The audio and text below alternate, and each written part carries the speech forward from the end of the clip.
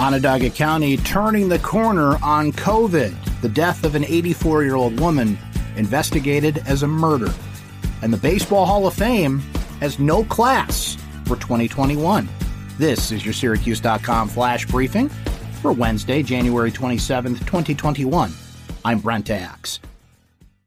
Onondaga County Executive Ryan McMahon said the community is, quote, turning the corner on COVID-19 as fewer residents test positive for the virus and require hospitalization.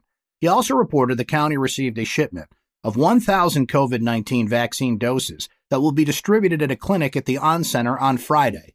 4 county residents died of COVID-19 in hospitals over the past 24 hours.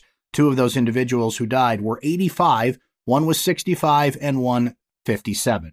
That brings the county's COVID-19 death toll since the pandemic began to 588. The county reported 108 new COVID-19 cases, down from 205 reported on Monday. McMahon said the daily new case count has not been that low since Halloween. He also said the number of people hospitalized with COVID has fallen to 158. That's the lowest level since early December. McMahon said people eligible for COVID-19 vaccine will be able to sign up online Thursday for appointments to get shots Friday at the On Center. The time that sign-up process begins will be announced today. The death of an 84-year-old woman who was found by police Monday is being investigated as a murder, according to a news release from Syracuse Police. Eva Fold was found in a residence at 108 Linwell Terrace just before 12:30 p.m., according to police. Police have not yet said how she died. If Fold's death is ruled as a murder, it would be the second in 2021. In 2020, 31 people were murdered in Syracuse, tied with 2016 for the most in the city's history. Police ask that anyone with information, please call 315-442-5222. The Baseball Hall of Fame will not have any new players in the class of 2021 after voters decided no one had the merits, on the field or off, for enshrinement in Cooperstown on this year's ballot.